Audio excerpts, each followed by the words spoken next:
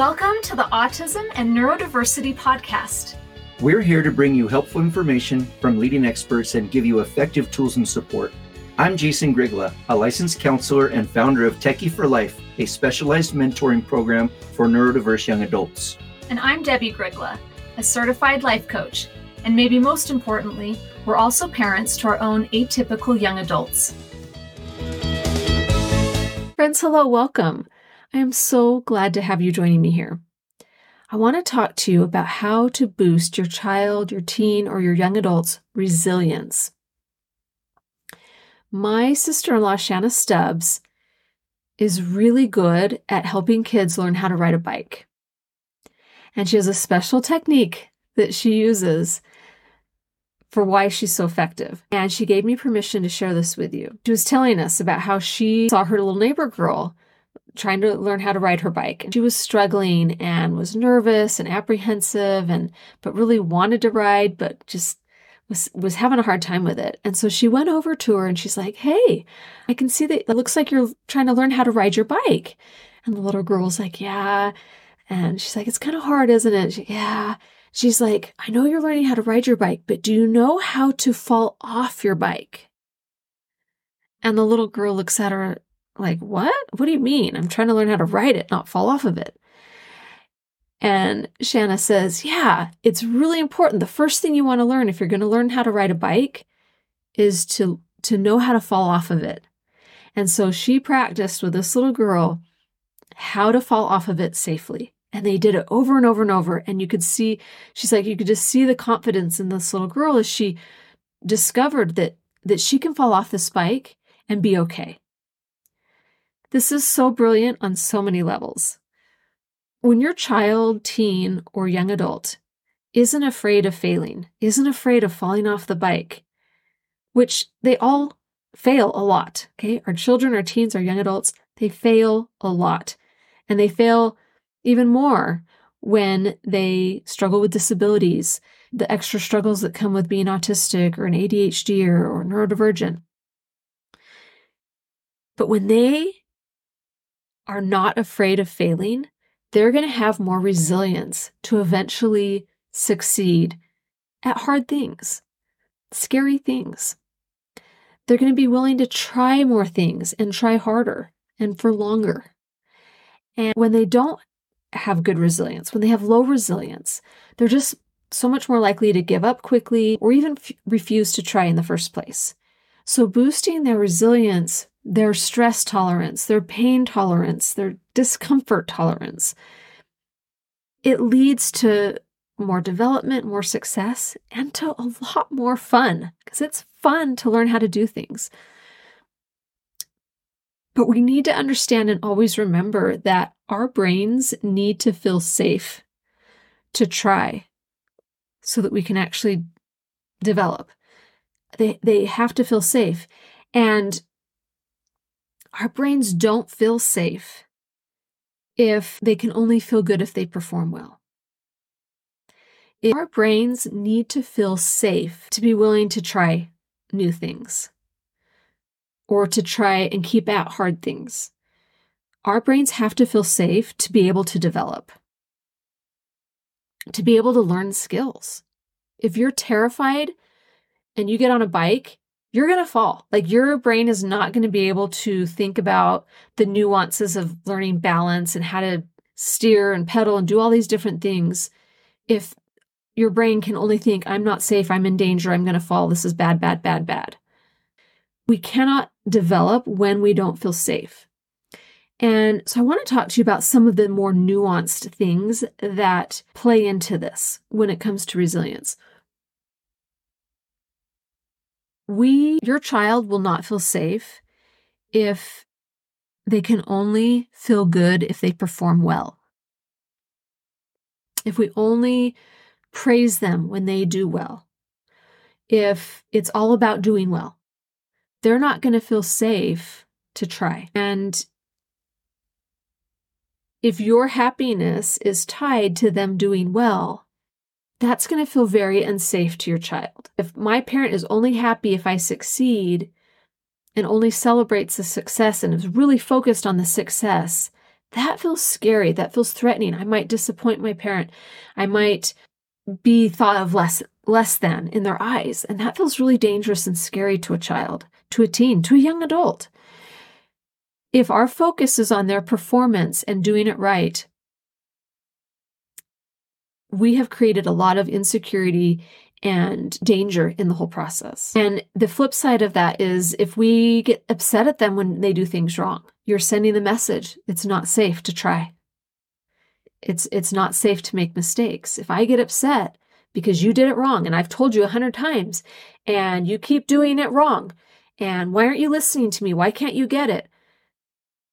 You are sending the message that it is not safe to make mistakes.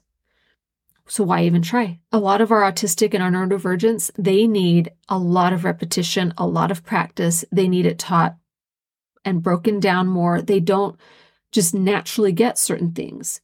And they can know what they're supposed to do or how they're supposed to do it, but then to actually have the skill set to do it is a different thing altogether. And if we're getting upset at them because, once again, they aren't doing it, we're sending a message that it's not safe. Now, our kids do feel safe when fails and efforts are celebrated. I mean, my sister-in-law, Shanna, she was celebrating every time that little girl fell off the bike. Oh my gosh, you did it so good. Like, look at that, you fell off. And it was exciting to fail, right? Like, it's exciting to be able to fall off that bike and do it in a way that is safe and easy, right? Like, let's fail easy. Celebrate those first attempts, those tries, those mistakes. We really want to create an environment where we don't take fails personally. That when I screw up, it doesn't mean that I'm a bad person or I'm not worthy or that I'm not wanted. I was recently coaching one of our students at our program Techie for Life, where we mentor neurodivergent young adults. And the student really wants to get a job and has been trying for a year and a half to get a job. And the fear and the fear of rejection keeps them from even pushing the send button on an application or responding to an invitation to come interview for the job. The fear of not getting it, the fear of being rejected, the fear of not being wanted, the fear of being told no is so paralyzing to the student. And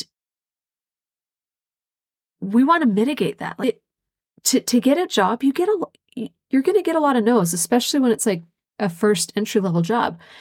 And if you knew it's going to take 100 no's to get that one yes, are you willing to endure those 100 no's? Well, no way if you feel like that it means something negative about you, right? If you're taking it personal that someone says no to you,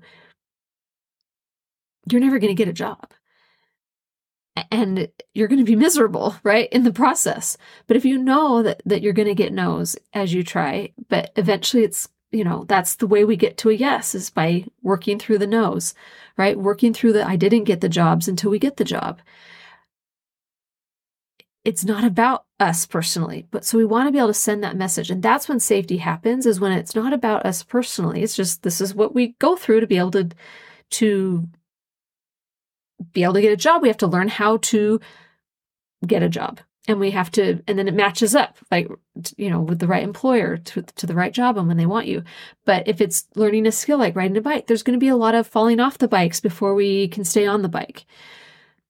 So not taking it personally, not making it a personal thing, really creates a lot of safety. And our kids also feel safe when we're in it with them, when we're in it, cheering them on in the process. And when they make those fails, it's like, oh my gosh, that's so hard. Like, you really tried. And man, that's so disappointing. I'm with you in the disappointment, and it's okay. Like, we're in this together. That creates so much safety. When we can have self-worth be separate from performance, that you performing and winning doesn't change your self-worth, and you failing or struggling does not affect your self-worth. You have worth. You are absolutely 100% worthy and worthwhile and lovable and all those things. And then let's see what we can do with that. Like, what do we want to do in the world with our worth? How do we want to show up? What do we want to try? What kind of fails do we want to go for? So how do we do this? How do we really create that safety that will help them be resilient? Well, the big one, and we keep talking about it here, but it's accepting that fails are a part of the journey, that this is just part of the journey, that it doesn't mean if I fail now, or if I fail a class, or I drop out of college, I fail out, that I can't at some point in the future go back and try again and maybe be successful. Fails are just a part of the journey. And maybe I don't get a degree. That doesn't mean I'm going to be a failure. Like, it just means that maybe wasn't my path. Fails are just a part of the journey. We're figuring out what works, what doesn't, and we're building skills in the process. When you stop focusing on them succeeding, or that we think that if they succeed at a thing, that's what makes us happy,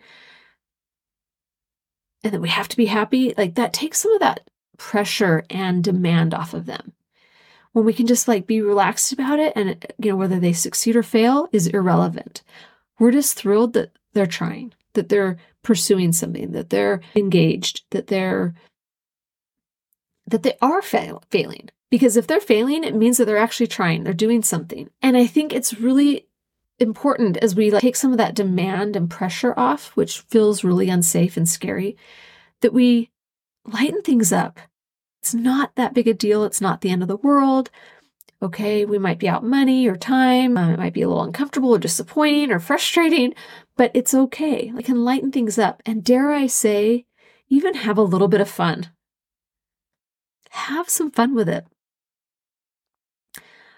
I love to share with my kids that when I took Algebra 2, I think it was Algebra, or no, maybe it was Algebra 1, that year I had a teacher that it did not make sense to me. It was so hard, and I got a bad score, and I was the valedictorian in 8th grade, and I spoke at my 8th grade graduation. I was a straight A student, and then I go and I'm taking this Algebra 1 class, and I just did not do well in that class. And so the next year I took it again, and I had a different teacher, and I loved how she taught. It just clicked in my brain. She made it not just cold numbers, but she would talk about it in terms of relationships and how numbers relate to each other. And it made math come alive for me. And would you believe I got an A+? I nailed that class. But boy, that first time I took it, I failed miserably. It was terrible. It was so embarrassing. And I thought, I'm never going to be good at math. Come to find out, you get a great teacher, sometimes you might do better in it. And I actually found that I loved math. I loved it. I loved math. It was so mentally stimulating for me that year with that teacher. It just completely changed my experience of math.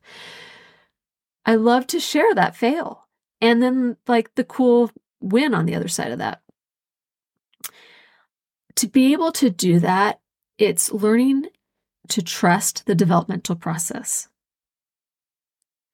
It's learning that this failing and getting good at failing and being a really great support when our kids fail,